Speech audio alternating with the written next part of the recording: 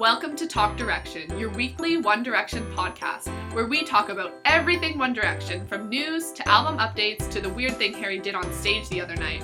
Talk Direction, by the fans, for the fans.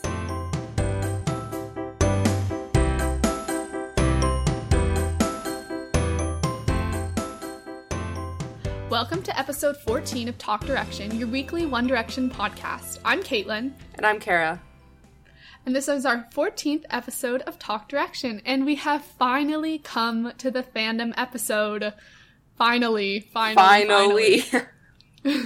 Like, literally, we've been saying that we're doing this episode for so long, but, like, other stuff has come up where we needed to, like, talk about Drag Me Down and the single and then the video and our concert and all this other stuff. So we are now doing the fandom episode. And forewarning, this might be part one because it is a huge episode and we really don't want to just gloss over stuff. We want to be able to go into everything you guys sent us and everything, all of our opinions on the fandom episode. So we're going to just record it all today, but this is probably going to be part one. And then the next week we'll have part two of the fandom episode and you'll get the other half of stuff. Just because we want to do it justice. Yep. So we're going to start off with some news today. First of all, we have Zayn working with Frank Ocean's producer Malé, who is a two-time Grammy Award-winning producer, songwriter, and engineer. And he's worked with John Legend, Alicia Keys, Tori Kelly, and a whole bunch of other artists. And this was announced on Twitter when Malé said, "Cat's out of the bag. It's no secret we've been working. Zayn Malik is pure genius, an artist, a shining star with a genuine heart." I think that there was, like, rumors that this was going on, or he, like, tweeted something. I mean, he posted on Instagram, but now it's clearly, like, confirmed. Yeah. Yeah, So because I that's think, really have we cool. talked about there being rumors before? Yeah. I don't know if it was with Pharrell or... No, it was Frank Ocean, because I remember being excited, Okay. and, yeah. Oh, yeah. I remember that. So, Yeah. now it's confirmed that they've been working together. I'm so excited. I don't really know Frank Ocean's music too well. You should listen to it. Yeah, I know this guy was, like, instrumental in, what is Frank Ocean's last album? The Orange one? I don't know what it was Channel called. Orange. Channel Orange, but this Malé he was, like, huge in the making of that album. Yeah, so and if you it's like that, genius. yeah, so that is that. I mean, I can see Zayn going in that direction, I guess. Yeah, I could definitely see it. Okay, then we have news about the opening acts for 1D's UK tour, which is starting up soon. Actually, tomorrow, the 22nd of September, when this episode is released, I guess, One Direction will be headlining the Apple Music Festival at the Roundhouse in London. That's exciting. And Little Mix is actually opening for them. But for the UK tour in general, they have a couple of different openers, I believe. But a new one was announced. His name is Jamie Lawson, and he's a singer-songwriter. And he's, Ed Sheeran has a record company called Gingerbread Man Records, which I think so is a funny. hilarious name. And he's the first artist that Ed Sheeran signed to his record company. And he has a new album coming out October 9th, actually, so. Have you listened to his music? For that. I haven't listened to Jamie Lawson's, no. Okay, because I want to check him out, because, like, clearly, like, if Ed Sheeran thinks he's good enough to sign him to his own record, like, yeah, he's probably worth I'm checking sure out. He's really good. Yeah, and also, the first artist Ed Sheeran signs, like, gotta be good. Yeah, and also, I think Ed Sheeran should sign me to this record because I'm also a ginger, so it just makes sense, really. Pretty much. Yeah, that makes sense. I mean, I don't sing, but, like, I can just, like, chill. Yeah, exactly. Yeah. And then, so Jamie Lawson announced on Twitter, he was like, "Get ready, folks. This is big news. I'm heading out on tour with One Direction. Yep, you heard me. I will be opening for One Direction." So that must exciting. be so exciting, I mean, yeah. Yeah. I wonder if it's because Ed has connections with, like, Harry and the band in general, that this was able to happen. Yeah. I think that's so cool. Like, you get to open for One Direction. That is such a huge, like, push for you if you're opening for One Direction. Yeah, definitely. So many like, people are going to hear you. Yeah, like, think about all the other, like, opening acts for One Direction. Like, think of, like, 5 Seconds of Summer, who've, like, honestly, like, blown up after they've opened they've been on a world tour. Own, like, I think they just finished their own world arena tour. Which is just insane. And it's all because they were opening for One Direction. Obviously, and they're really talented, but, like, that's where, you know, they got the... It's just, like, good exposure. Yeah. And then there's MTV EMA nominations, and the EMAs are the European Music Awards, and they're fan-voted awards, and One Direction is nominated for 2 of the awards. I saw sometimes it said 3, but then sometimes it said 2, and I could only find 2, so correct me if I'm wrong. But One Direction's nominated for Best Pop Group against 5 Seconds of Summer, Ariana Grande, Justin Bieber, and Taylor Swift. Sorry, they're not against themselves. For best pop performance or artist, One Direction's there, and then also nominated for Biggest Fans against 5 Seconds of Summer, Justin Bieber, Katy Perry, and Taylor Swift. So we'll see. I know I've seen everyone on Twitter trending, like, One Direction EMAs. Like, I think as you retweet the hashtag and tweet the hashtag, you get more and more counts for One Direction. So make sure you go do that, everyone. Mm-hmm. Do you want to take this next story, Kara?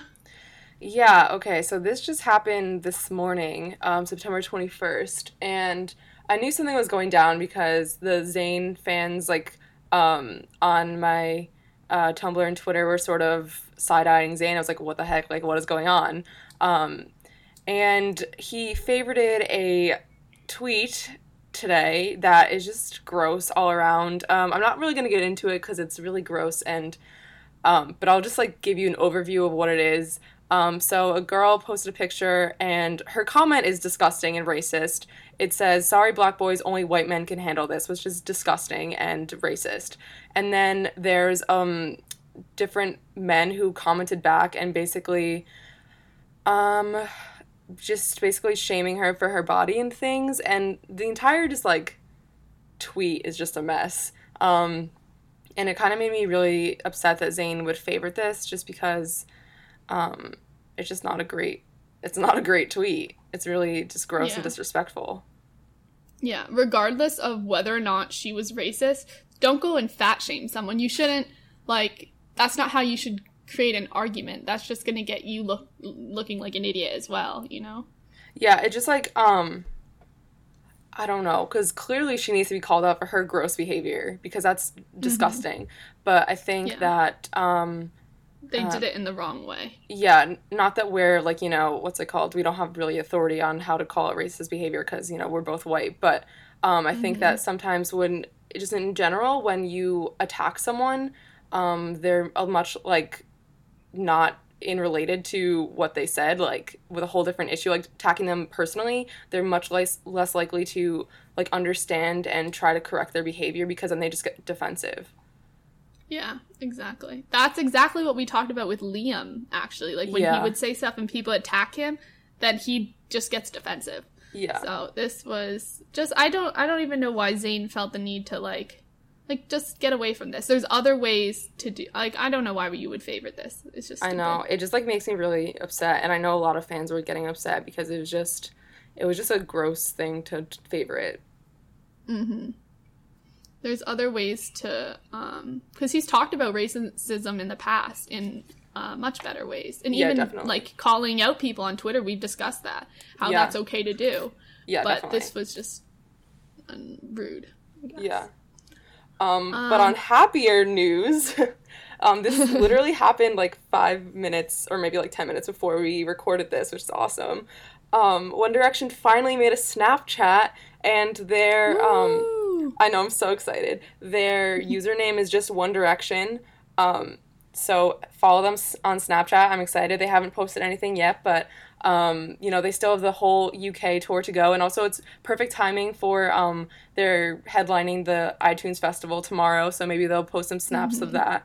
And I'm excited to see, like, what goes on and, like, what goes down, you know? Yeah, I'm wondering if it will be more, you know, the type of things that the One Direction Twitter posts, like, when they're on stage type videos, or, like, filmed by someone else, or will the boys, particularly I could see Niall doing it. Like, I could definitely see Niall doing it, and Liam. I hope it's more personal rather Me than too. just like us, you know, getting to see, because we get to see the videos online already. We want to see stuff backstage that we don't see, you know. So Yeah. I hope that's what we get. Yeah. I want to see Niall, like, doing, like, short little vlogging clips and just, like, showing us around. I feel like he would get really into it. Much fun. Yeah. And Each of the boys should get a Snapchat. I know, yeah. But this is a good start. Yeah. But, like, maybe this will, like, motivate Niall or any of the boys to, like, maybe get a YouTube and start actually vlogging. Like, that'd be so exciting. God, that would literally be the dream. I know, this has been, Like, we've been talking about this for so long, and we just, like, want that to happen so badly. I hope it does. Yeah. Okay, and then lastly, there's been rumors that 1D will perform at the Super Bowl. There's talks of them, like, the Super Bowl, I think this is the 50th anniversary, right, of the Super Bowl, so, like, they're trying to make it really big. I read it was the 50th. I'm not up on sports, so, but they're trying to make it, like, an awesome show, and I think they have Bruno Mars in talks, One Direction, I'm not sure, but I think this could be such an awesome thing. You know, I don't even know, this would be the greatest thing ever. Yeah, it really would. And I think it's interesting that they would go for One Direction, because it would be, I guess, more of a younger fan base than they usually try to pull in. I don't know. It's like, the Super Bowl, like, the Super Bowl halftime show never makes sense to me. It always just, like, varies. Like, sometimes they go for, like, the classic rock groups, and then they go for, like, pop acts, and it's just, I don't know. I guess they're trying to, like, get a very varied audience, which is, I guess, is interesting. I really hope this is true, though. This would be awesome. I would love it. I know, it would be great. And we don't even know what songs they'd be singing. Like, it could be new songs. They might have to go back and play, like, a classic, but it's also, like, the album will have been out for a couple months by then. So, that's crazy. Yeah. Oh my god, I really wish that they would bring out, because I know the Rolling Stones, like, performed a couple of years back, right? So what if they did, like, Where Did Broken Hearts Go with Ronnie Woods again? Like, how cool would that be? Oh my god, that would be incredible. And then, like, it would be such good exposure, even though they'll be, you know, taking a break soon. Oh, well, yeah. It would be good exposure for, like, all the adult men to see what One Direction's all about. Yeah. You know? Also, it's Ronnie Wood, not Ronnie Woods, so I'm correcting myself right now. Don't want to get people writing in. Yeah, my dad would be, like, writing in and being like, Kara, get yourself, like, correct yourself. All right, so that's all of our news. Now we're going to move on to our main discussion. And this is just all about fandom and fans, and we're going to incorporate everything you guys have sent us and talk about, like, what fandom is and what it means to us and how it's affected us. So yeah, let's just jump into it. I first wanted to just define fandom. And usually I hate when people are like, let me give you the dictionary definition. It's always, like, so cheesy or whatever. Yeah. But I'm going to give you the dictionary definition. Fandom is a term used to refer to a subculture composed of fans characterized by a feeling of empathy and camaraderie with others who share a common interest. Now, I included that because I think it did a good job of explaining what fandom is, the empathy and camaraderie about fans sharing, like, a common interest. I really think that's what fandom is. It's a whole culture revolving, or yeah, that's the word, right? Around either, like, a book or a group or musician or a TV show. And it's just about, like, coming together and sharing your interests and finding, like, a place amongst people who share the same things. Yeah. So then what sorts of things come along with fandom? Like, what are the actual parts that make up what fandom is? I would say it's about the friendship, the fan art, there's fan fictions, there's GIFs now in the, you know, technological world that we have. It's about bonding with other people and also having something just, like, constantly there in your life that's more maybe stable than things that you're going through, or something that you can always look to, like, to get your mind off maybe schoolwork or something going on at home or at school that just kind of sucks. I don't know, I've talked about this with Kara. It reminds me of when you have a crush on someone, you know, when you're younger and you have a crush and, like, you can always, like, think about them, or it's, like, a nice thing to, like, brighten up your day. It's like One Direction sort of, not is your crush, but it is that thing that you can think about and, like, that's outside of everything else, I guess. Yeah, and even if you don't like them romantically or whatever, like, it's still, like, you just still get happy feelings whenever you think about them, and it's just, I think it's so cool that you, compare it to, like, a crush feeling, because I agree with that. And also, in this article I read on Rookie Magazine, I'll link it because it's a really cool article. It's talks about fangirling, and it doesn't talk about One Direction, but it just talks about, like, fangirling as a whole and, like, one girl's experience about it. And she compared it also to, like, a romantic interest. And, like, oh, wow, like, more than one person, like, thought about, like, the same comparison. I'm like, well, I thought that was cool. Yeah, because I feel like it really is like that. It's always something, you know, to think about. And not in a romantic way, but, like... Yeah. Just, like, I don't know. Yeah. So why do you think so many people... Or why do you think some people are drawn to fandom versus other people that aren't drawn to fandom? I don't know. Is it just that we're different people? Yeah, I think it's such an interesting thing to think about, because it's like, why are me and you so fandom oriented, but then some of our other friends just aren't into that? And like, because I know that, I mean, I have a lot of common interests and like I feel like a lot of me and my friends are same in a lot of ways or similar in a lot of ways, but then like my fandom tendencies sort of like separate me from them. And it's just like interesting, because I wouldn't say like, I guess I don't know. I feel like obsessive is a very strong word, and it's very negatively connotated. And, but I feel like ever since, like, I was a little child, like, I've always just been, like, when I get into something, I, like, really get into something, and I want to know everything about it. Like, in preschool, I was obsessed with butterflies. Like, you know, I had my own little butterfly fandom, and I wanted to know everything about it, and I wanted to be able to name all of them. And I think that just, like, grew up with me, and, like, you know, I was, like, into wolves, and, like, Lizzie McGuire, and, like, all this stuff, and, like, I think that it just, like, it really is just, like, part of who you are. I think it's just, like, sort of, also just being curious and just, I don't know. I think it's interesting. I don't think that there's, like, one right answer to this.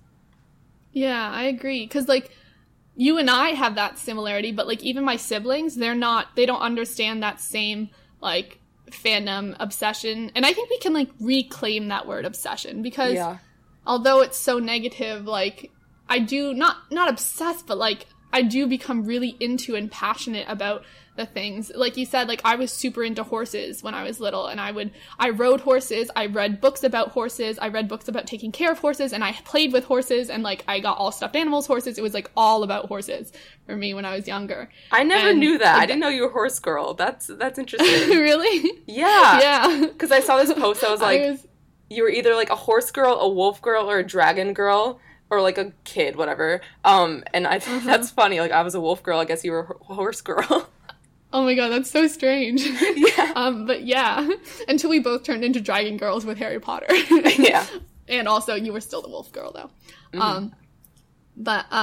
Yeah, so, like, I've always had that. And, like, whether it's from Harry Potter, then Kara and I had a Twilight thing going at one point, which I don't regret that. Those were good days. Like, they really were. Good times back in the day. But, like, we've always bonded over our love of fandoms and, like, the culture that goes around being part of something. So, yeah, I don't know what it is that makes people more drawn to that. I really don't know, because, like, again, like, it's so weird that my sisters even, like, they don't have that same thing, and it's like, but don't you want this? Like, isn't it cool? Like, and they know about it, but it's just something that they just aren't a part of, so it's just really strange to think about. Yeah, and it's so weird because, like, there's so many different types of people in fandom, too. It's not just one type of person, and it's not just, like, the same age. You know, it, like, ranges from, you know, to, like, 11-year-olds or, like, 7-year-olds to, I don't know, like, we saw someone who's maybe, like, 70-something at the concert, you know what I mean? Yeah. And I think it's so cool, because I don't think there's just one thing about fandom or, like, One Direction fans in general that draws people in. Yeah. It's very interesting. Yeah. So to those people who don't understand fandom, what does fandom mean to them? You know, like, how do people look at people within a fandom if they don't understand fandom culture themselves. Mm-hmm. Oh, are you asking me this? Yeah. Oh, okay. I thought this was just like a posed question that you were just like philosophizing about. I think that we've talked about earlier, there's a tendency to just latch on to someone's fandom, like when you're looking at someone, and just think that that's the only thing that they have about them. That's the only thing they can like, and that's the only thing they can be interested about, or interested in, and that's the only part of their identity. But clearly that's not true, and I think that we are very capable of having, multi-layered dimensions, and like very meaningful conversations about things, but also like One Direction. And what does it mean? What do you think? Yeah, I think the same thing. Like, I'm going to talk about the One Direction fandom in a second, because I think that adds like there's like a specific layer to that one. But fandom in general, even like, and I think each fandom has a very specific like view that the public has, because Kara and I were very much Harry Potter fangirls or fans or whatever. And we went to the Quidditch World Cup one year. Yeah. And when we were really, really into it. And you might not think that. You might not think Quidditch World Cup and One Direction obsessed fans like go together. But you aren't just one thing. You're so many things. And just because I'm into Harry Potter doesn't mean I'm not into One Direction, doesn't mean I'm not into this, doesn't mean I'm not into that. Yeah. Doesn't mean I'm anything. So I think it's really interesting, and it makes you feel quite ashamed of, not maybe personally ashamed, but like you feel that like people expect you to be ashamed for your fandom. Exactly. And I think that it's interesting because I definitely don't think we felt the same sort of shame being forced upon us, like in not Twilight, definitely not Twilight, in the Harry Potter fandom, because I think there were more adults and there were more men and there were boys in the fandom. So I think that it legitimized in a lot of ways the fandom, the Harry Potter fandom, in the media's eyes and just like adults' eyes and just other people's eyes, and it doesn't have the layer of the fact that it's like mostly teenage girls, like in the One Direction fandom. Yeah, it's definitely a different view from the public. Because I think with the One Direction fandom, you become a very specific type of person. Like ditzy, brainwashed, you have bad taste in music. Yeah. Like just because you're labeled as a Directioner, that automatically to people means you're like a silly young girl who like lives in this fantasy world, who can't in any circumstance be considered intelligent.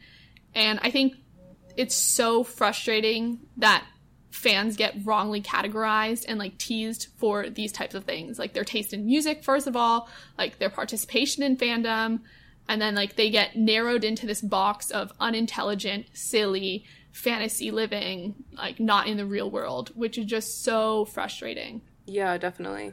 Okay, and also on like going along with the generalizing and invalidating of thoughts and opinions of teenage girls and One Direction fans in general, from my essay that I wrote about teenage girl culture that I've talked briefly about in our Fangirl Almighty episode. There was one instance in September of 2014, right, that the Daily Show host Jon Stewart made a joke about One Direction linking them to terrorist groups ISIS and Al-Qaeda, and obviously that's offensive because One Direction has Zayn Malik, or at the time had Zayn Malik, who is Muslim and of Pakistani descent, and he also often faced vicious hate speech on Twitter and other social media platforms because of his religion, and One Direction fans are aware of this and called out Jon Stewart for the Islamophobic comment, and the criticisms are very valid, obviously, and I think that it's very reasonable for fans to ask for accountability for Islamophobic comments in our already very Islamophobic society, but they were not taken seriously. And I was looking around at articles at the time that were written about the whole incident, and the Washington Post posted an article and titled it, "The Daily Show makes a joke about One Direction and teenage girls are losing it," which the title itself completely delegitimizes the fans' concerns, and the article doesn't get any better. There was one part where the author took a fan blog post completely out of context and called it the virtual equivalent of a fangirl concert scream, which is completely demeaning. And one of the quotations that she talked about was, "I'm shaking/crying about this." And without the rest of the blog post, this might seem like an extreme and maybe typical hormonal teenage response, but the blogger was actually detailing her own personal daily struggles with facing Islamophobia. And the author of the article completely just brushed that by and just used the comment to illustrate One Direction fans as this just incapable, unintelligent mass of teenage girls, when the blogger was actually detailing like an extremely personal account. And I think that this is a very intense example of like how far it can go, how far like the delegitimizing of fans can go, and especially the One Direction fandom. Yeah, that's literally the perfect example, showing that people think there's no way they could be saying anything intelligent. There's no way they could like have something of importance to really say besides just crying, hormonal, fangirly obsession. Yeah. And you're losing out on all of like the good things coming out of something like that. Yeah. So really good point there. Thanks. So do you think fandom is ever a bad thing? I think there's an overwhelming positive thing about fandom, but I think the only bad parts just happen when there's a I don't know, I want to say maybe less critical examination of the celebrities than than the situation might call for. Maybe if one of the boys or just celebrities in general make a racist or homophobic or maybe sexist comment and then fans sort of just brush by it. I think that's the only part that about celebrity culture in general really is sort of negative, because I think you can't, like we talked about, you can love someone, love a fan or love a celebrity and still like critique them. Mm-hmm. Yeah, I agree. I think fandom as a whole is extremely positive, but Definitely. There's like either sections of a fandom that you might not agree with, or at times where maybe a part of the fandom. I don't think ever the whole fandom is moving as one body and thinking in the same way. Definitely. But parts of the fandom and groups might do stuff that you don't agree with. Yeah, or individuals, I think, because I think yeah, or individuals, absolutely. Yeah. Absolutely. So I want to talk about what makes the One Direction fandom different than other fandoms. I think with fandom culture in general, there's a lot of the same stuff, the things that we talked about, fan fiction, fan art, like camaraderie, friendship. I think those are kind of universal in fandoms, and that's what makes fandoms so great. Yeah. But I think it's interesting talking about the One Direction fandom, how it differs from other fandoms. And there's a couple things I saw, specifically. Firstly, the demographics of who makes up the One Direction fandom, both in age and gender. It's overwhelmingly young girls who are part of the One Direction fandom. And that's not to say that there's not everyone else, but like compared to the Harry Potter fandom, like we discussed earlier, there was a lot more gender neutral spread in the Harry Potter fandom, and age spread as well. You saw people mothers reading to their children, and grandmothers, and, aunts, uncles, children, cousins, everyone, like all reading it. I don't know why I just named that in like a family tree format, but maybe it was Harold getting to me when he's describing people at the shows. But you had people of all ages reading Harry Potter. But in One Direction, while there are people in the One Direction fandom, while there are people of all ages, and that's extremely important to note, the majority of people are young and the majority of people are girls. So I think that is definitely different. And I think the views that people have on the One Direction fandom is caused by this demographic difference. But also I think what the One Direction fandom puts out is also important to note that it's like reflected in the demographic. So I think that's one thing. And then I think the articulate use of social media from the fandom that I've seen. I know, as fandoms, like modern fandoms compared to like the Harry Potter fandom that was, I mean, it's still around, but not like the height of the Harry Potter fandom was before things like Twitter had really kicked off as big as it is now. But I see that the One Direction fandom, in general is so much more, savvy with social media, whether that's getting, trending topics on Twitter to happen. I think like daily, it's weird not to see something One Direction trending on Twitter. Like, and it's all fan created rather than maybe like something Taylor Swift tweets, then that hashtag will get, retweeted and then it'll start trending. But One Direction fans come up with their own trends and they get trending all by themselves, which I think is really cool to note. Yeah, it's crazy.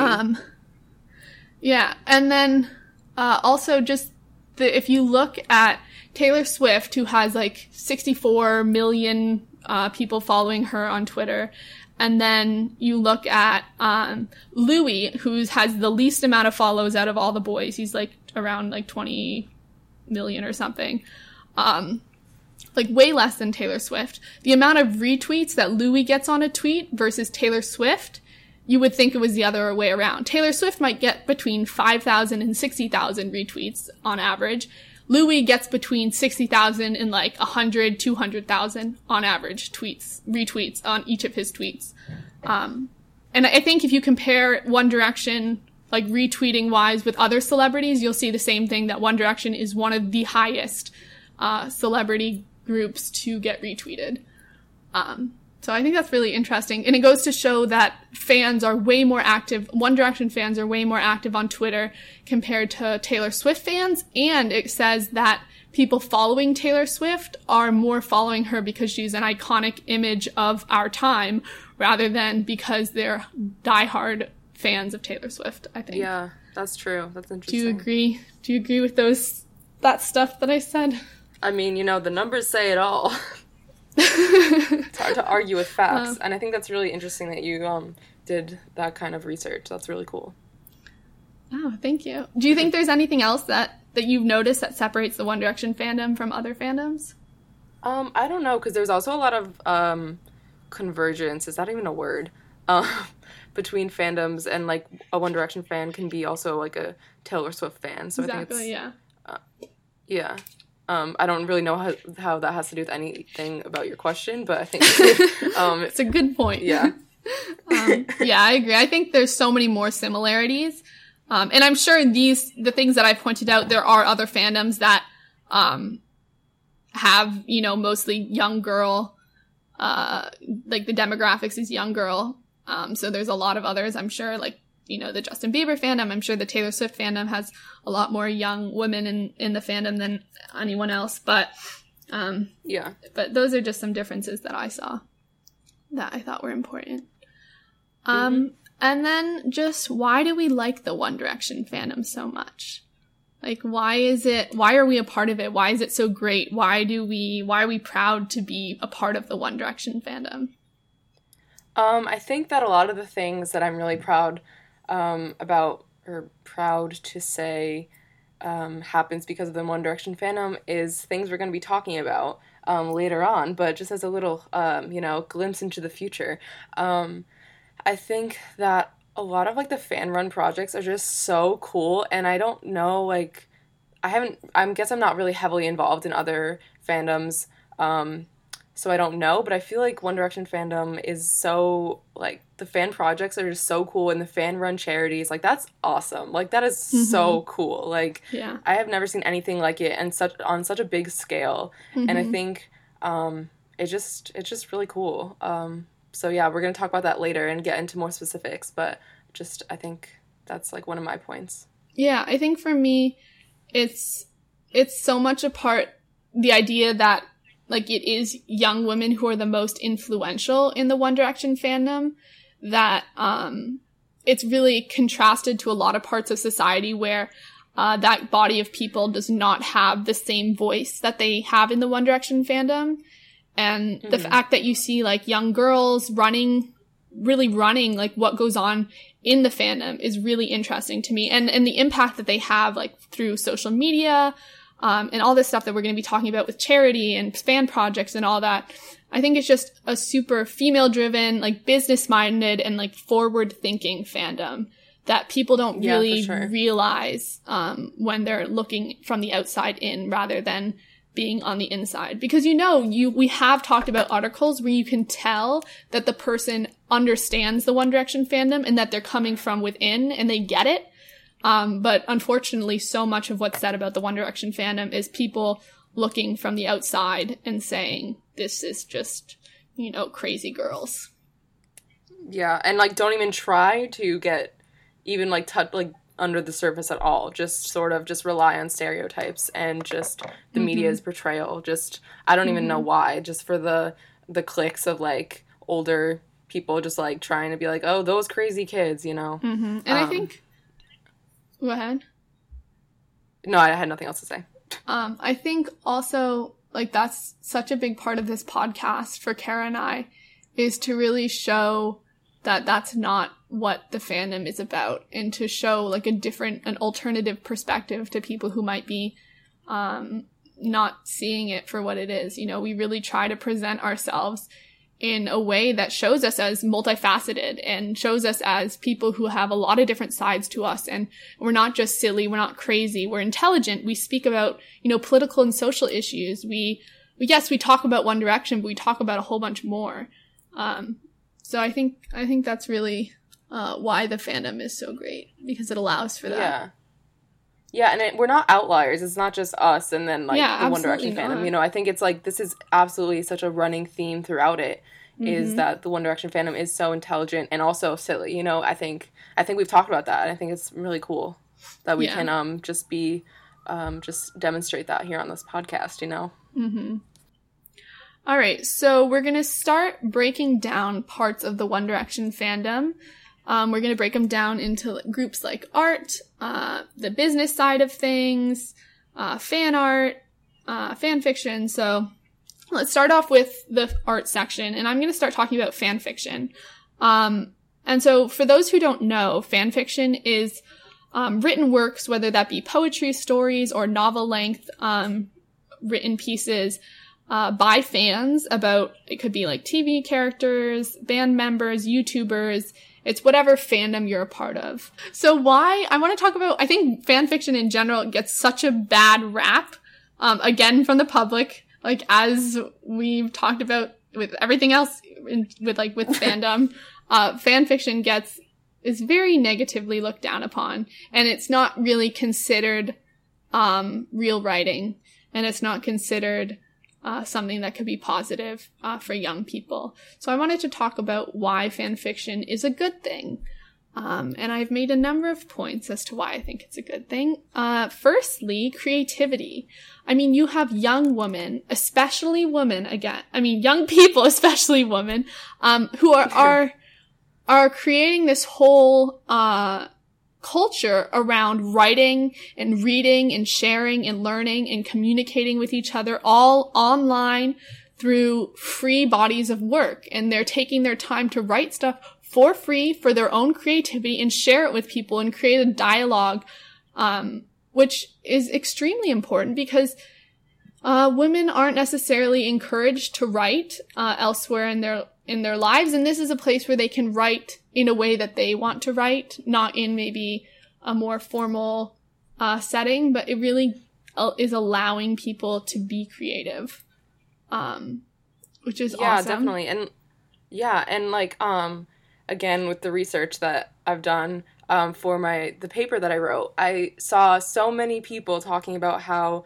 either they or like maybe their younger siblings or something have written and read fan fiction, and that's like actually benefited them in school because they've gotten better at reading and writing, and it's through something they actually like doing. And I think that it's always a big struggle for teachers and parents to try to get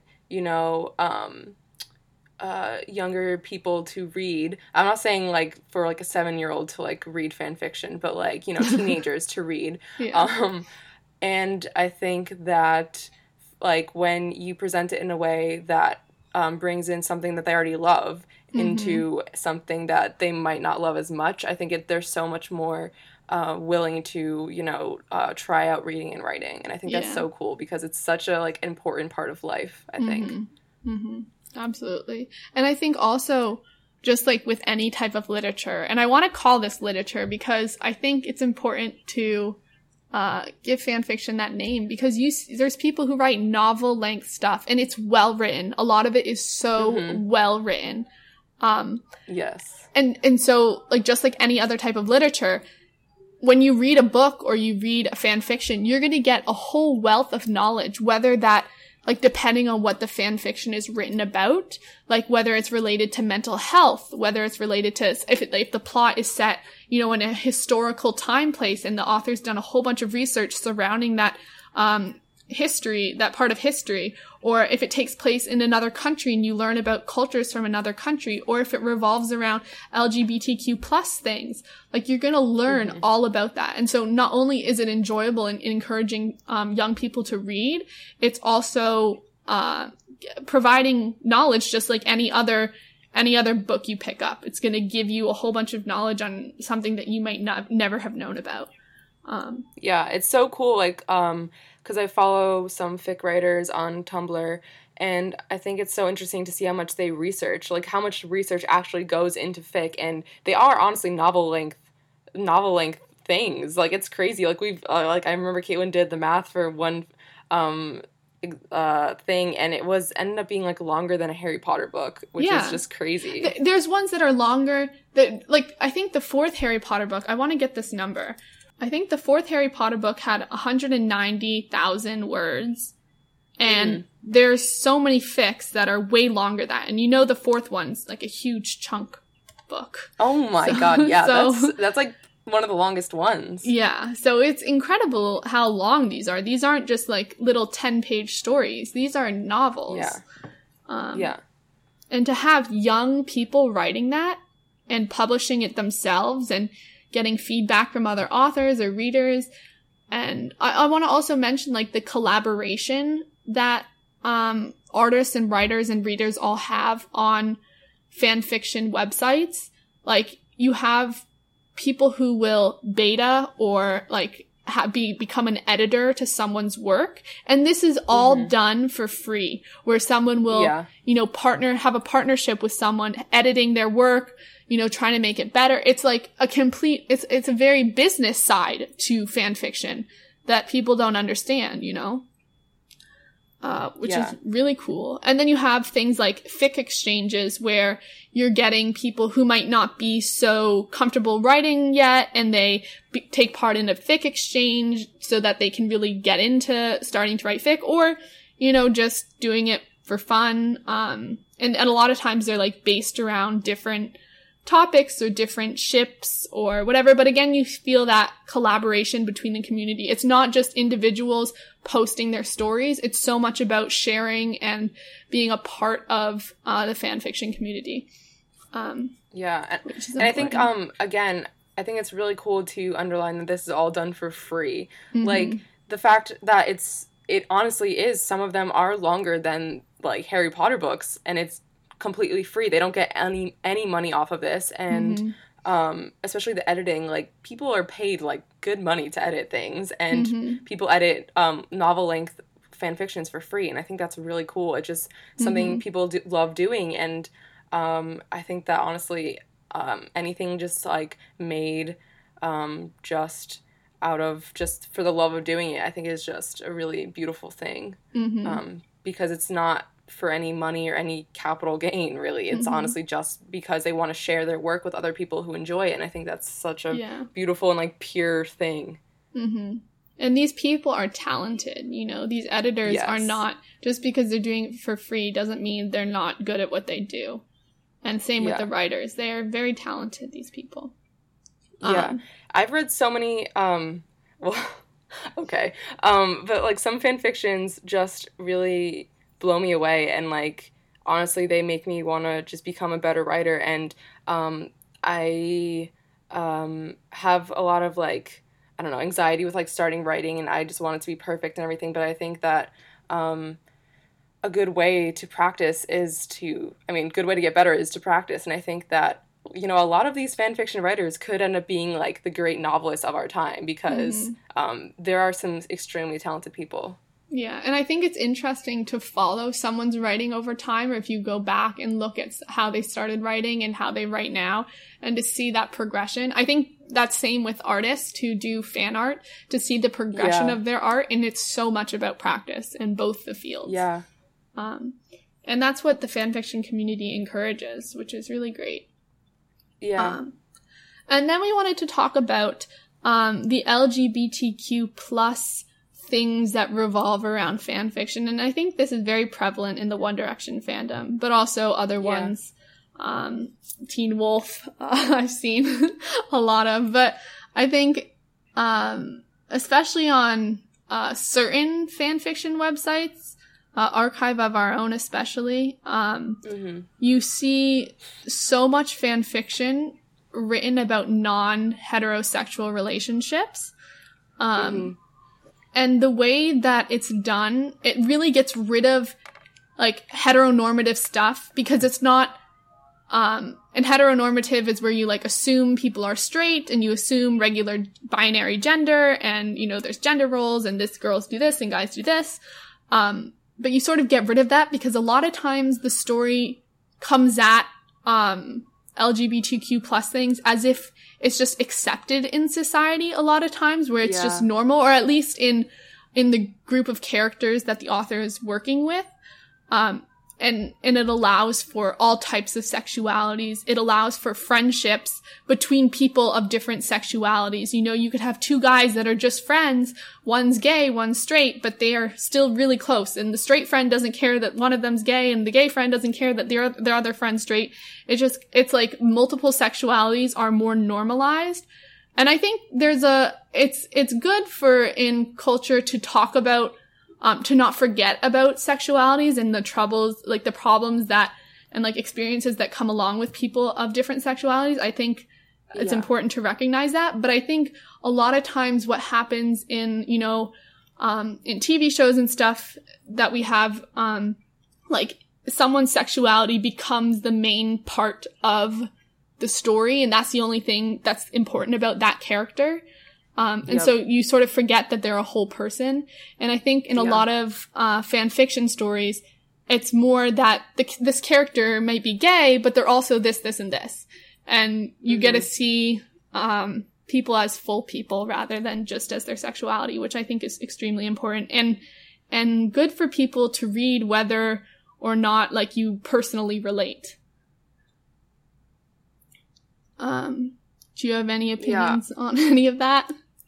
Sorry that it cut out for a little bit, but I think that you worded that so beautifully. I think that was like great. And I think that's a big reason why fan fiction is so important, because it is like a subculture of society where people can really write whatever they want, and without being forced to, you know, have to think about what's like gonna sell best, and like what is like the majority of you know, the audience gonna want, and like how much money can we make. But if we like have, you know, if we have more than one token gay character, like, you know, it might be too much, and like it might be blah blah, you know. And I think that it really is a great place, and I think it is a safe space for people, and I think it's just great. And Yeah, I think one example of this specifically is, like I was saying about the fic exchanges that revolve around certain topics. I've seen fic exchanges that all, like, everyone writing a fic for this exchange. I don't know if people know what fic exchanges are, but like, you get a fellow author and you each give each other prompts and you write a fic for each other. But some are based like solely on asexual characters. So you get that entire representation of a whole bunch of people writing about asexuality and doing research about it and getting people talking about it. Whereas you don't see that in, you know, popular fiction in the rest of society. You don't see that type of thing. Yeah. So it's so important to have that representation, in fan fiction, where you're a part of a community that supports that and wants to, you know, to write about it and to explore it and talk about it. And I just think that's really cool. And like actual asexual people maybe writing or helping authors write a good representation of asexuality. I think that's so important because, you know, a lot of times there might be misrepresentation like on popular media, and I think that this kind of uncensored writing is just so good for getting the actual representation of like different sexualities and different identities. And I know like I've learned a lot about asexuality and other identities and sexualities, like polyamory, I think. I'm not sure. That's how it's pronounced, right? I think so. That's how I would say it. Okay, yeah. And I really did not know anything about it, but I've like read some things about it, and I think that it's just like a great way to, you know, expand your breadth of knowledge.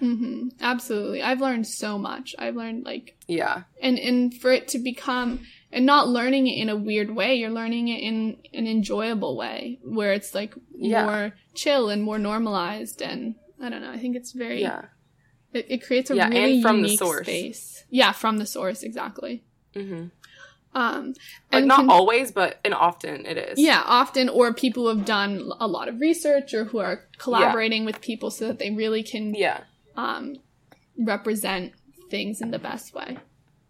And then to continue on with that, I think fan fiction is a really interesting way for people to explore sexuality in general. I think it provides a much better representation and more equal partnership in a lot of the fan fictions. Obviously, you're not going to get that in every fan fiction, but it provides a good, representation of what relationships should look like rather than something like an abusive relationship. So it provides people with that, standard for relationships. It gives readers a way to explore sexuality that isn't dominated by the negative treatment of women in porn. And do you want to talk a bit more about that, Kara? Yeah, so also in my paper, sorry to keep it coming up, but I think that I really did do a lot of research that goes along with this. I found that I think it's kind of no secret that there is a lot of aggression and violence, like outright violence against women in the porn industry. And I found a study that was done in 2008, which is pretty recent, and the researchers found that in pornography directed by males, there was an aggression present in 85.2% of scenes, and the percentage only dropped to 77% in films directed by women, which is the overwhelming majority. And I think that's honestly, that's scary, honestly. And I think that people like to think that porn can be separate from like everyday life, but you have to realize that people take that as like that's what they should be doing or that's the norm, and especially young people who don't know yet. And then they translate that into their own world and their own they bring that aggression, violence towards their own partner, and it may not be consensual. And I think that's a huge thing, is that consent, I think I love when fics really underline that, because I think that's such an important thing. And I think I have seen a lot of fics that do underline that, and I think it's really cool. And I'll even comment sometimes saying, I loved the consent you put in here, like it's so important, just because it is a lot of young people are reading these things, and it's a really good way to demonstrate how relationships should look. So why do you think fan fiction isn't taken seriously by society? Well, I think that like pretty much everything else we've been saying, it's because it's a mostly female-dominated space, and as we've pretty much proved, that's not usually taken seriously. And I think a whole nother thing is that not all, but many of the stories do have a sexual component to it, and young women especially are not allowed to display or experiment with their sexuality in the same way that young men are, because I think that in society it's pretty much just assumed that young men will watch porn, but that's not assumed with young women. And I think that there's a lot of stigma around young women exploring that side of their sexuality. Yeah, absolutely. And I think it's interesting to note that stories, just like fan fiction, have been told for years and years and years and years, like hundreds of years ago. These same stories have been retold again and again, different ways. You know, they've been told through word of mouth. They've been told through like written on scrolls and stuff. But nowadays, if your story is not published by a real publisher, then it's not real, you know? So, like, I think that's another part of it where it's like, oh, this can't be real literature. It's online, you know? It can't be real literature. It's, like, not published. But that didn't happen way back in the day. And fan fiction, yes, while it's using characters or people from, you know, maybe a TV show or a band, people are creating entire worlds out of these characters. And it's no different them, you know, pulling ideas from a TV show than the same TV show pulling ideas from Shakespeare's literature or, like, plays and stuff. So yeah, exactly. It's no different. And I think that's part of the problem, that people don't see it that way. Yeah, I think it's completely normal to take something that you love, like characters that you love, and want to transform them and put them in different like settings and just stories. And I think that, like you've said, that it's been happening since the dawn of time, basically. Since stories have happened, people have retold stories and changed them because they didn't like what happened, or they wanted to see, like, explore a different side of it. I think that's completely natural, and I don't really understand, not just in the One Direction fandom, but when authors or like film producers look down on fan fiction and think it's like a negative thing. I just don't understand, because it's just a, you know, a showing how much you love, like, a particular work. I don't understand how people could take it negatively, because it just really it just shows how much you love something. If you want to, like, take it and, like, create your own thing out of it, I think that's great. Yeah. So do you think there's any negatives to fan fictions? To fan fiction in general? Well, I think that we actually had a listener write in and ask us to talk about After, which is a fan fiction that is now being turned into a movie. And neither of us have read it, so we're not the authorities on this, but we've heard that it doesn't have the most healthy show, like the most healthy representation of a relationship. I think that people have said it to be abusive and violent, and I think that the fact that that's the one fan fiction the only One Direction fan fiction that movie producers decided to turn into a movie is really upsetting, because I think that there's so many positive fan fiction out there and so many positive representations of healthy, like, so healthy and so strong relationships, that it's just upsetting that they would choose this one to make into a movie.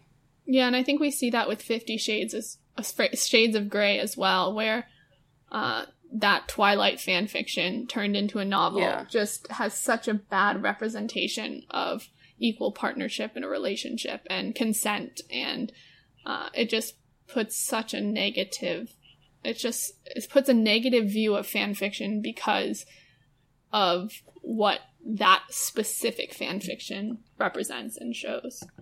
It's sad though, because it could have been such, like, a good opportunity for, like, women to, like, you know, read, like, sexual novels or whatever, but it just doesn't seem to be the most healthy thing. But again, we neither of us have read either one, so we're just talking from what we've heard about. But it seems to be the overwhelming opinion that it is not the best.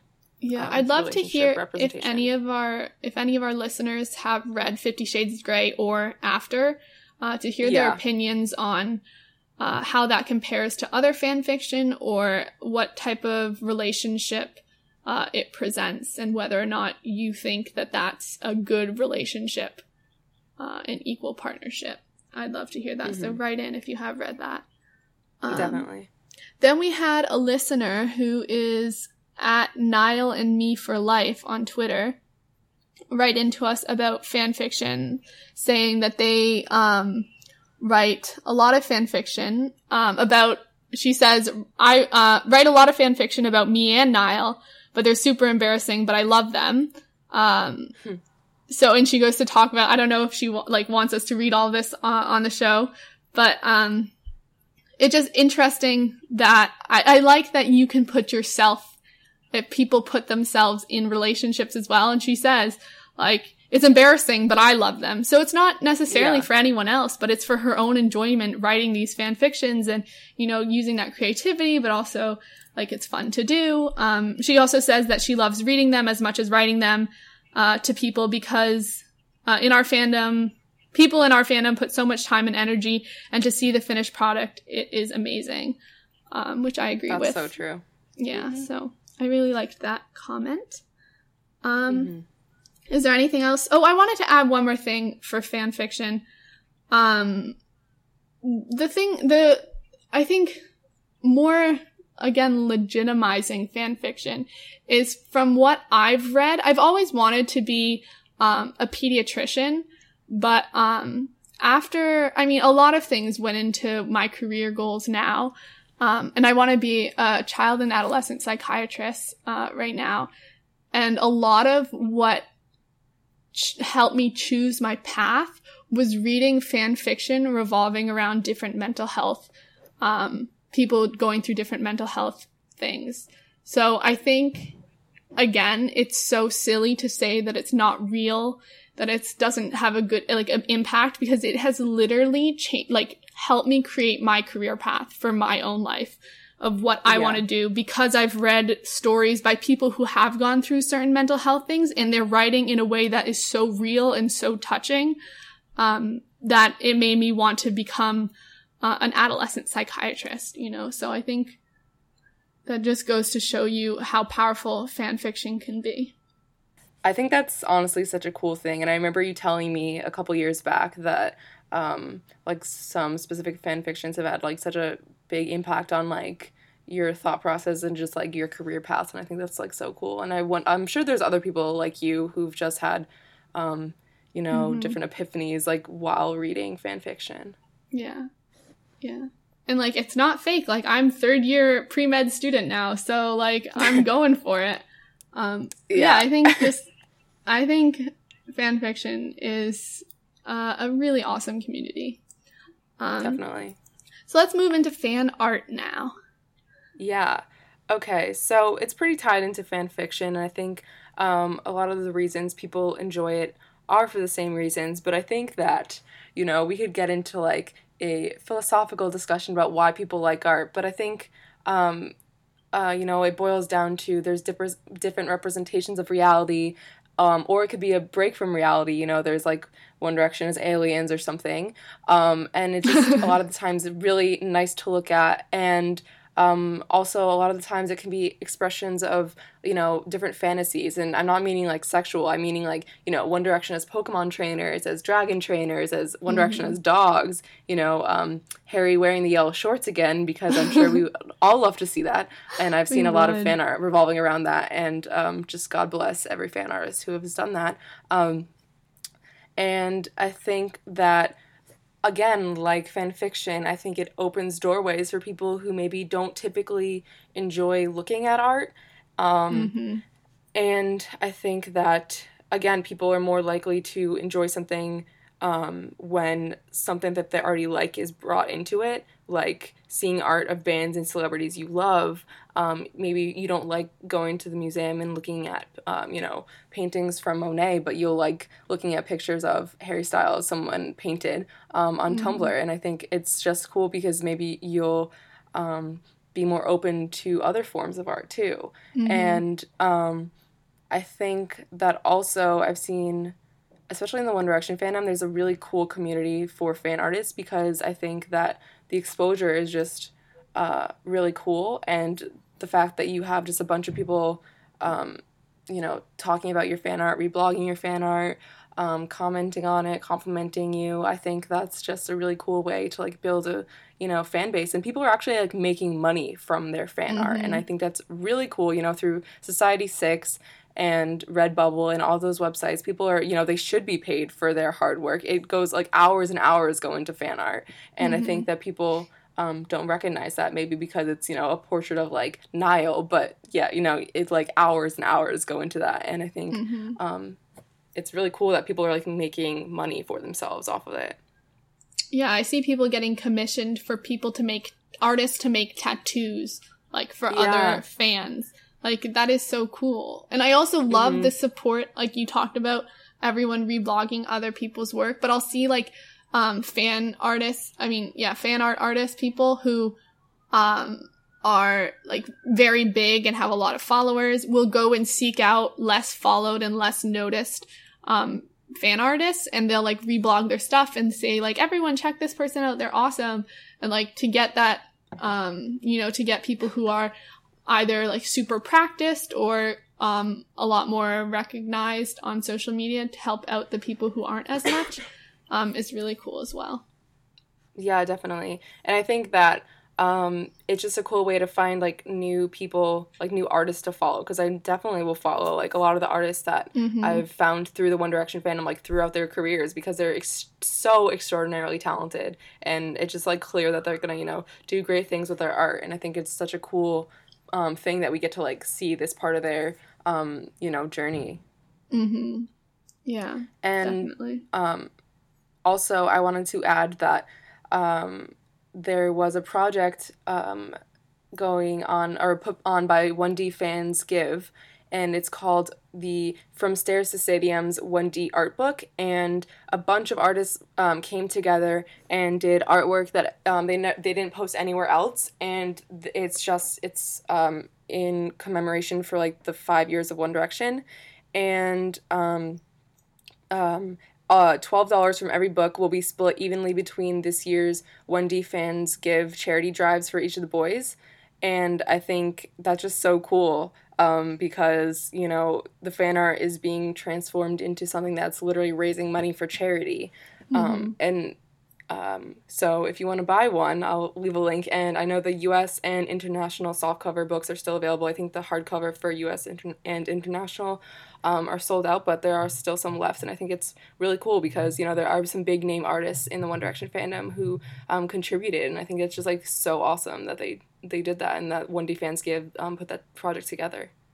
Yeah, and I think it's incredible to realize that this was not directed through the One Direction official Twitter or any of the boys. This was a complete, like a whole bunch of other fan projects. It's completely thought of, directed, organized, like put out by like the collaboration of the fandom, which I think that really separates the One Direction fandom from other fandoms, because I don't know if there's this many types of projects done by other fandoms, you know? Yeah, it's so cool. And like, there's not a huge company like packaging and shipping these books out, you know, like it's like a couple of people like doing that all and putting all of that work on themselves. And I think that's like really like awesome and commendable that they would like take the time to do that for charity. Yeah. Do you have anything else to add about fan art? No, I love it. I've like tried to do I've like tried to do some drawings, and it makes me want to really pick up drawing some more. And I may, it's like so hard to make yourself actually sit down, but then like I really enjoy it. So I want to keep practicing, and who knows, maybe I'll post something one day. But yeah, I love that people do fan art. I think it's great. I know. Me too. I love it so much. Okay, now we're going to move on to the business side of the fandom, which it's so weird to say business and like One Direction fandom like in the same thing, but like that's just what it is. People pretty much like run online businesses, which is so cool if you think about it that way. The first thing I want to talk about is the update accounts, like One Direction update accounts. These are accounts that you know, update, you just follow it and it gives you like all the pictures that are coming out of One Direction. It updates you on, you know, fan voted things that you should vote for, any award shows One Direction's going to, projects, fan project, all this type of stuff where it tells you like the performance of the boys, like charities, blah, blah, blah. Pretty much everything revolving around One Direction. And a lot of these accounts are run by people who are teenagers, you know, young people, maybe like a group of 3 or 4 or 5 young people running an account that has like up to like 800,000. I don't know what the most followed one, but One Direction update account is, but I think it's like over 800,000 followers. So almost 1 million followers. But there's hundreds of these accounts that have, you know, anywhere from like a couple hundred followers to, you know, almost 1 million. So I think it's incredible that you have such young people doing this all by themselves and running accounts that reach out to that many people. And I think the collaboration between the co-owners of these accounts, it really runs like a business. Now, like, I know with Kara and I, we share the Talk Direction Twitter account, and, you know, we're constantly texting about what we should be tweeting, how we should respond to people on Twitter. What emojis we should use. Yeah, what emojis? Oh my god, we get into that. We're like, 1 emoji, 2 emojis? Like, should we do the rainbow or the smiley face? Like, the heart? I don't know. Which order? Seriously, it gets intense. But like, and that might seem silly to some people, to maybe people of older generations, that might seem silly. But for younger generations, because social media is so big, stuff like what you're tweeting is so important and so relevant. And that collaboration between, you know, any type of One Direction account on Twitter is so important and interesting. And it really is like, it seems like Kara and I are business partners with this podcast. So I have to assume that for update accounts that are reaching out to almost 1 million people, it is very much like a business and run like a business, which I just think is so cool. I know, like, even for like applications to become a co-owner, you see people have to fill out real job applications. Like, this is why I want to do it. This is my free time. This is why you should have me be a co-owner. And like, they discuss, I don't know, it's so interesting because people don't see it that way because maybe it's like a teenage girl doing it. But the fact that a teenage girl can run something that big, at such a young age when she has school going on and this and that, like, it's just very interesting because these things are up to date, you know? Like, yeah. The amount of work that it takes to get like everything tweeted out, make sure people know what's going on, keeping everyone up to date, posting photos, doing all that, that's like a lot of work. You don't realize. I literally do not understand how like accounts that have like 3 people can constantly be posting throughout the day and like be up to date. Like, I don't understand like how that's even possible. Yeah.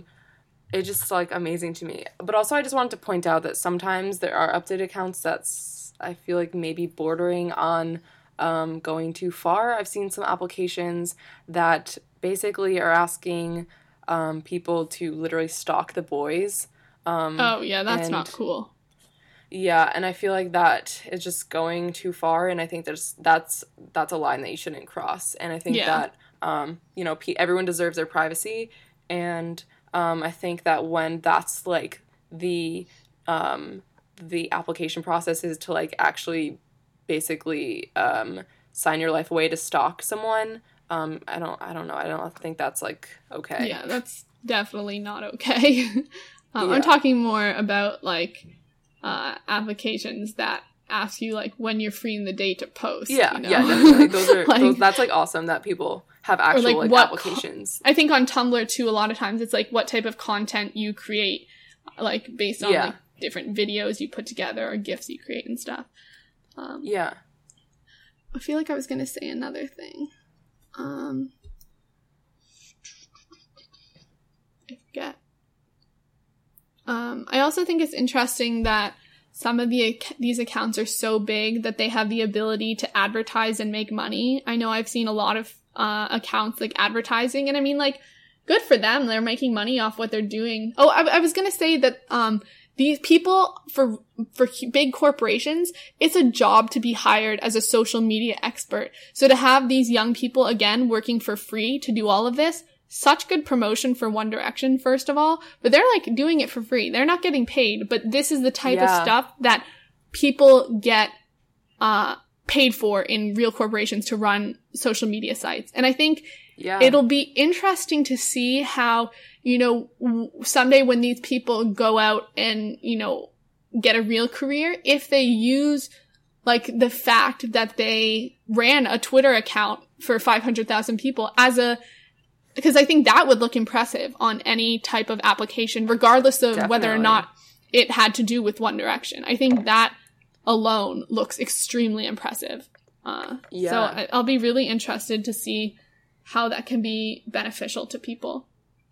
Yeah, for sure. But I think it's really cool that people can also make money through this, through advertising. Yeah.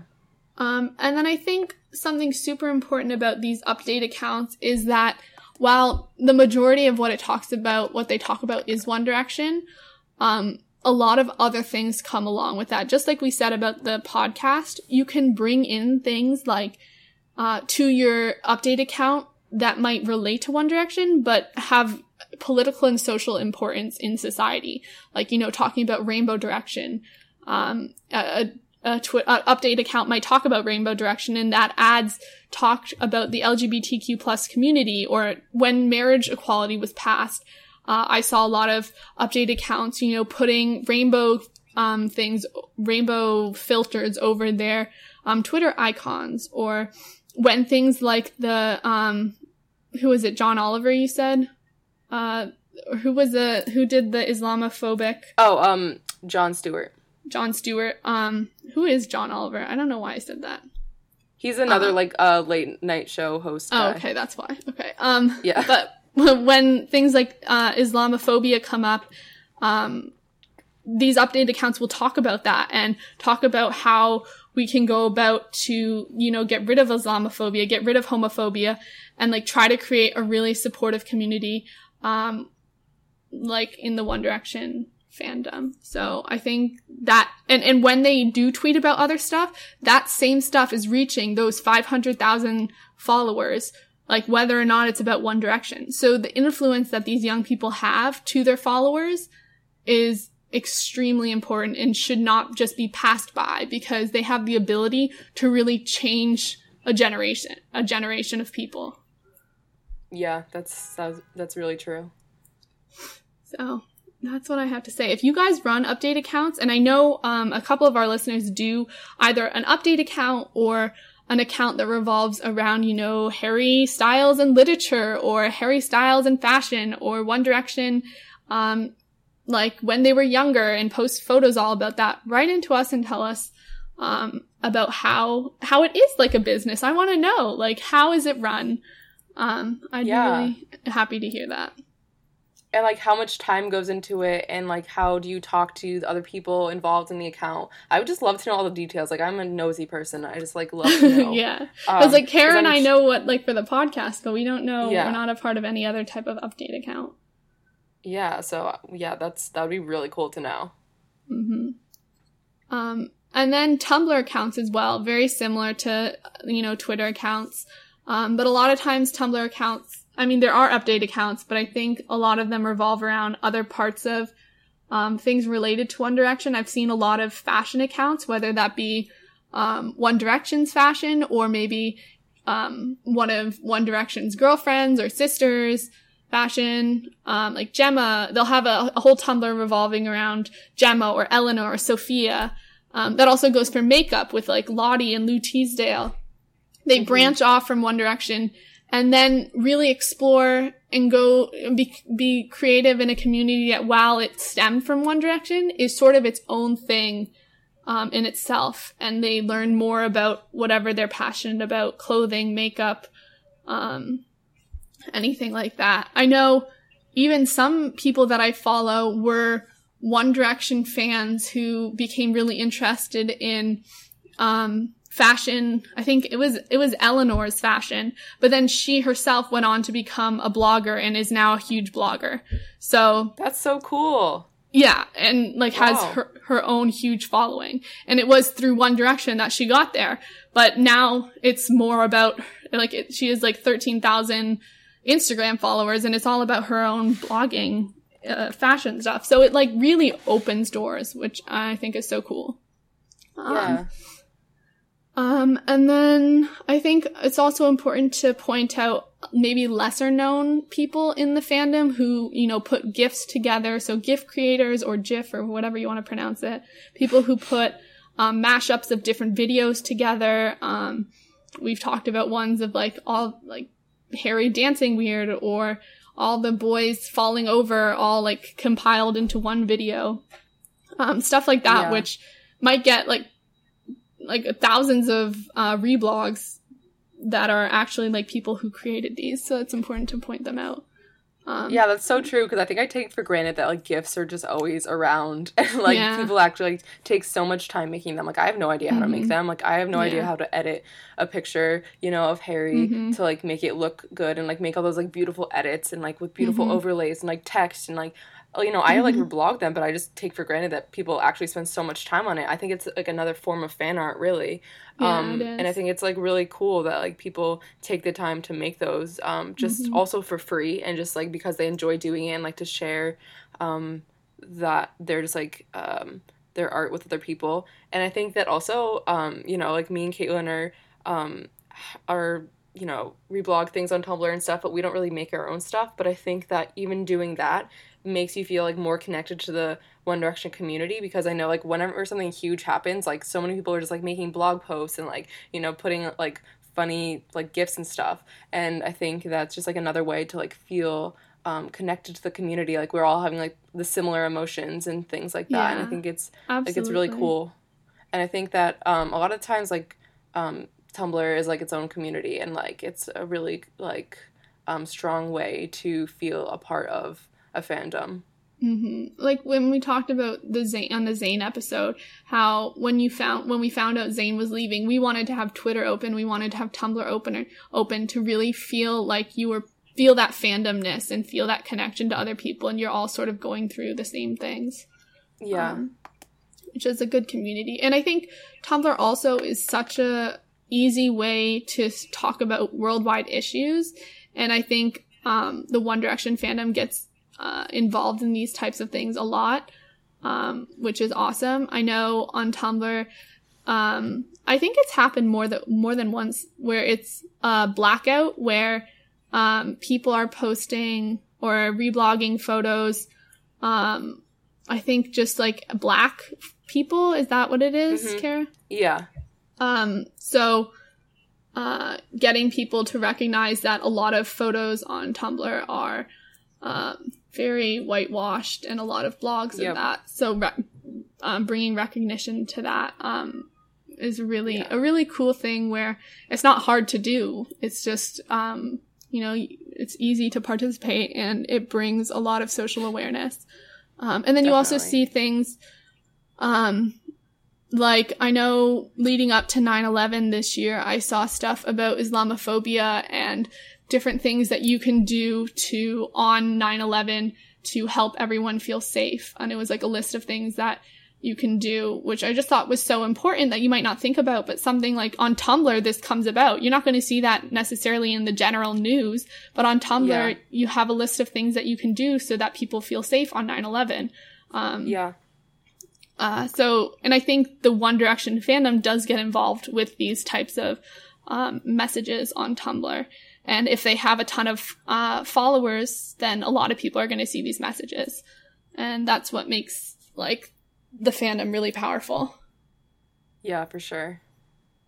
All right. So we think that this is the natural breaking point to close this episode. We're going to talk about a whole bunch of other things next week, including different projects and charities that the fandom has done, along with friendship in the fandom, and pretty much everyone's comments that they've written into us about the fandom episode is going to be on next episode, along with feedback from, I think 2 weeks ago. I don't know, the general feedback section. And we're going to talk about like more about like why we love the fandom and how it's affected us next week. So if you haven't already, you can still write in, and we'll add that to the show after hearing what we've talked about. This show, definitely write in. So we're just going to do recommendations for the week and close the show because we're already at about an hour and a half. So my recommendation for this week is to try to watch the Apple Music Festival live, which is happening the day of this release. We're going to tweet more about it. So if you haven't watched it live, you can also watch it in general. I think it's going to be so cool. I think the Apple Music Festival videos from the past are all really cool. It's really high quality. So if you didn't get to go to a concert, it's a really good way to enjoy the concert. And I know also, like, there's a couple of Ed Sheeran concerts from the iTunes festivals in the past where I just rewatch them like when I'm studying, because it's like one of those things where you don't need to pay attention too much and you can sort of multitask, which is really nice. And I'm excited for all the gifts that's going to come out of it. Oh my god, yes. Such high quality. Mm-hmm. Then what's your recommendation, Kara? My recommendation is to watch the behind-the-scenes video that One Direction posted on their YouTube channel of the Drag Me Down music video that went on at NASA. And I think it's a cute video, and there makes an appearance, a purple alien makes an appearance, aka My True Form. And also we learned that Louis actually drove the freaking whatever space kind of vehicle thing. Yeah. And I'm really questioning NASA's credibility right now because, yeah, but Based I guess on Louis' nothing. past driving experience in music videos, I wouldn't have trusted him. Yeah, clearly it went okay, though. Maybe they wouldn't show us if he crashed it, though, because they'd be like, great, like, $80 billion of, like, U.S. taxpayer money down the drain. Can you imagine? Yeah. That'd be so bad. I know. I feel like they'd be exiled from ever, like, returning to the U.S. Yeah. But yeah, go watch it. We'll definitely link it in our show notes, which you can always find at talkdirection.tumblr.com. Trying to get that promo, you know? Yeah, and we're gonna tweet about where you can watch the iTunes Festival or Apple Music Festival as well. Because we have to look that up. But thank you so much for listening to episode 14 of Talk Direction. We hope the Phantom episode so far is living up to all the hype we've created. Next week, we're going to get back to the second half of everything, and it's going to continue to be awesome. But you can, in the meantime, follow our Twitter, talk_direction, email us at talkdirection@gmail.com, visit our website, talkdirection.tumblr.com, or follow us individually on Twitter. I'm Caitlin I.R. Foster, and that's Caitlin. And Kara, where can they find you? I'm Kara_Pond, and Kara is with a C. Yeah, and then you can rate and review us on iTunes and subscribe as well on iTunes. And that way you can get the new episode every week as soon as it comes out. And you can also find our episodes on SoundCloud if that is easier for you. I'm Caitlin. And I'm Kara. Thank you so much for listening. We'll see you next time for episode 15. Bye! Bye!